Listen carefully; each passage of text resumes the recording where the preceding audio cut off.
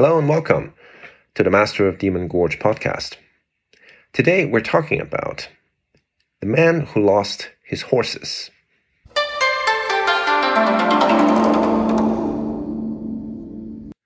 An American friend called me on the phone the other day. The situation in Ukraine worries him a great deal, as do other difficulties that we face globally. Which reminded me of, and of course I shared with him, that proverb universally known in the Chinese-speaking world. 塞翁失马，焉知非福. A man loses his horses, and yet who is to say whether it is benefit or bane? Though it has undergone permutations through centuries of retelling, the fable that the proverb refers to originates in Huainanzi, a book completed by 139 BC during the Han Dynasty, in a chapter called 人间训, or Aphorisms for Life in the Mortal Realm. The original story, as I translate it, goes like this.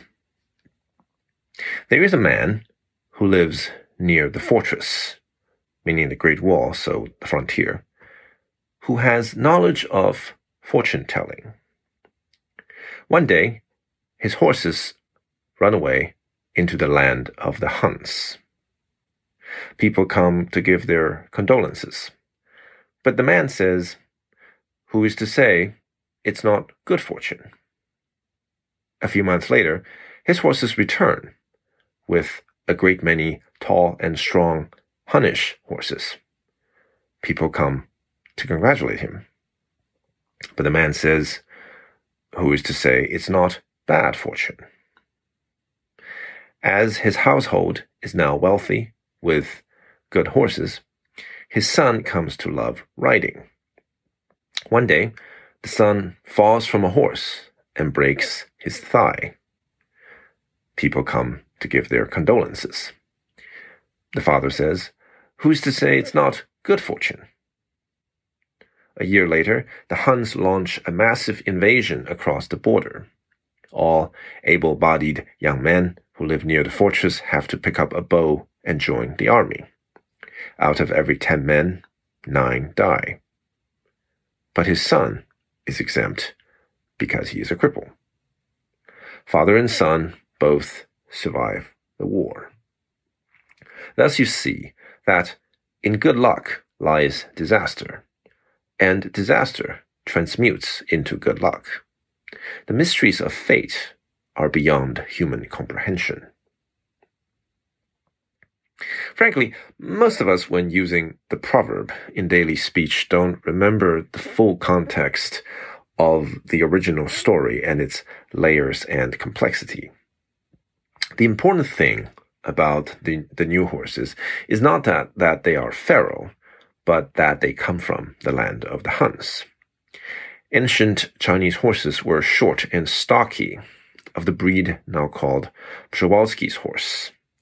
Horses from Inner Asia were much bigger, taller, stronger, providing the Huns who rode them with a distinct military advantage over the Chinese. For this reason, Central Asian horses were an extremely valuable commodity in ancient China. Indeed, it is important to this story that the man lives near the frontier. It is why he comes into possession of foreign horses, and it is why his neighbors are the first called upon to fight. And the liminal setting hints ever so tantalizingly at a possible distant foreign origin for one of the Chinese language's best-known proverbs. Also interesting is the fact that Huainanzi was written by committee. Hardly anything good is ever written by committee. The U.S. Constitution, I have seen it argued, is a possible exception.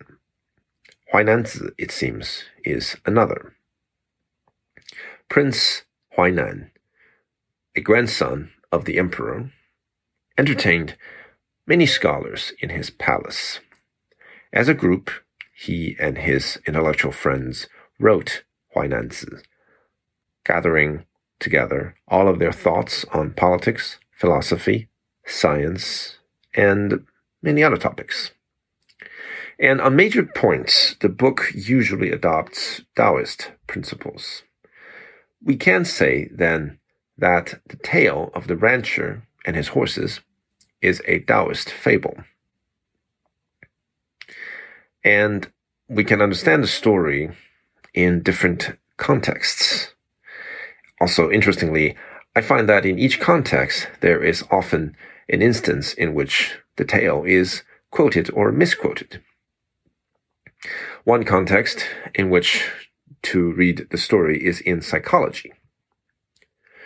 The Russian-American science writer Maria Konnikova published a book a couple of years ago about poker and the psychology of decision-making in the face of uncertainty, called The Biggest Bluff.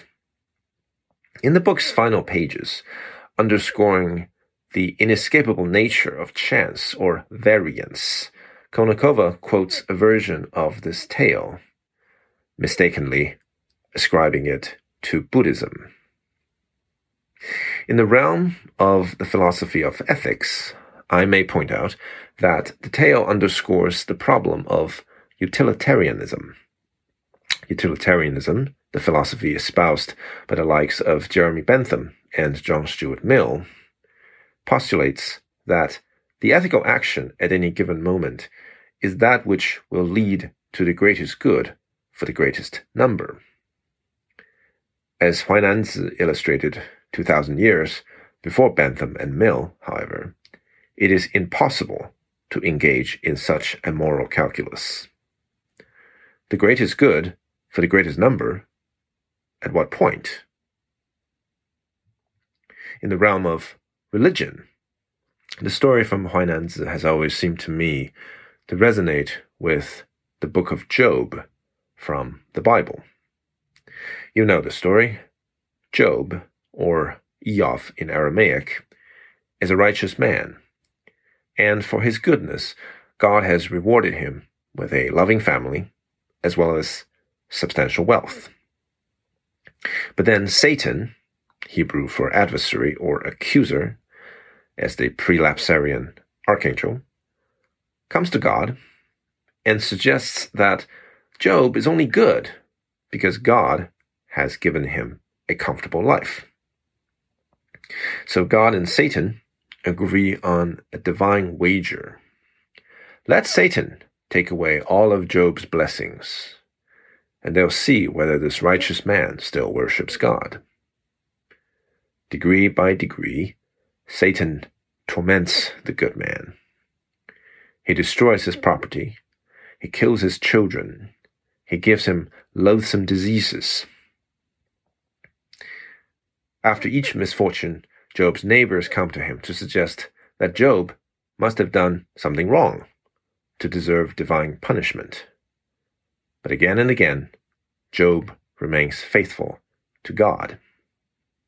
Until finally, he cannot take it anymore, and he cries out against the Lord. Why should a good man suffer such terrible misfortunes? Out of the whirlwind, God answers with a majestic non-answer, or in fact, a series of unanswerable questions. Where were you when I laid the foundation of the earth? Who shut up the sea behind doors when it burst forth from the womb? Have you ever given orders to the morning or shown the dawn its place? Have you journeyed to the springs of the sea or walked in the recesses of the deep? Can you bind the chains of the Pleiades? Can you loosen Orion's belt? And so on. The ancient Hebrew story is similar in structure and content to the fable of Huainanzi. Each is about a man with property who is visited by misfortune and repeatedly has to deal with friends or neighbors who arrive like a chorus to comment on said misfortune. and in a way it is similar in message. The Book of Job illustrates, as the tale from Huainanzi does, how human minds cannot truly comprehend the big picture of what is good and what is bad. In Job, this incomprehension is due to the mortal mind's inability to understand divine purpose. In Huainanzi, the incomprehension is due to the mortal mind's inability to calculate infinitely multiplying possibilities of events indefinitely into the future. But to bring it back to my friend who called, he was worried about matters of war and peace in Ukraine. So let's circle back to the realm of international politics and foreign policy. In that context, the 2007 film Charlie Wilson's War also quoted a version of this tale, and also wrongly ascribed it to Buddhism in connection with America's involvement in Afghanistan. And the point of the story in this context is the impossibility truly to calculate the long-term consequences of our policies. When the Soviet Union invaded Afghanistan, could they foresee that the Americans would intervene by supporting the Mujahideen? When the Americans supported the Mujahideen in the 1980s, could they foresee that many of these people would become the Taliban, and that Al-Qaeda would attack New York and Washington, D.C. on September 11th, 2001?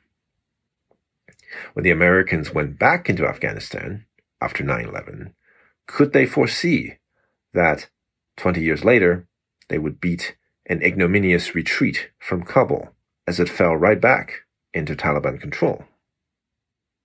Similarly, when Gorbachev pursued glasnost and perestroika in the USSR, could he foresee the breakup of the Soviet Union and Ukrainian independence? When the USSR broke up and Ukraine became independent, could George H.W. Bush foresee that Putin would rise to power? When Putin rose to power, could any one of us foresee that 2 decades later he would launch a pointless war against the once fraternal nation of Ukraine? And now, can any of us foresee what will happen next, whether in Afghanistan, in Ukraine, in Russia, or in America? The answer, if we are honest and humble, is clearly no, not really. Who is to say that an apparent disaster today isn't a blessing in disguise? Who is to say that an apparent victory today won't plant the seeds for a greater disaster to come? Like the rancher near the Great Wall, all we can do is to say, well, we'll see. This has been MODG. Thank you for listening.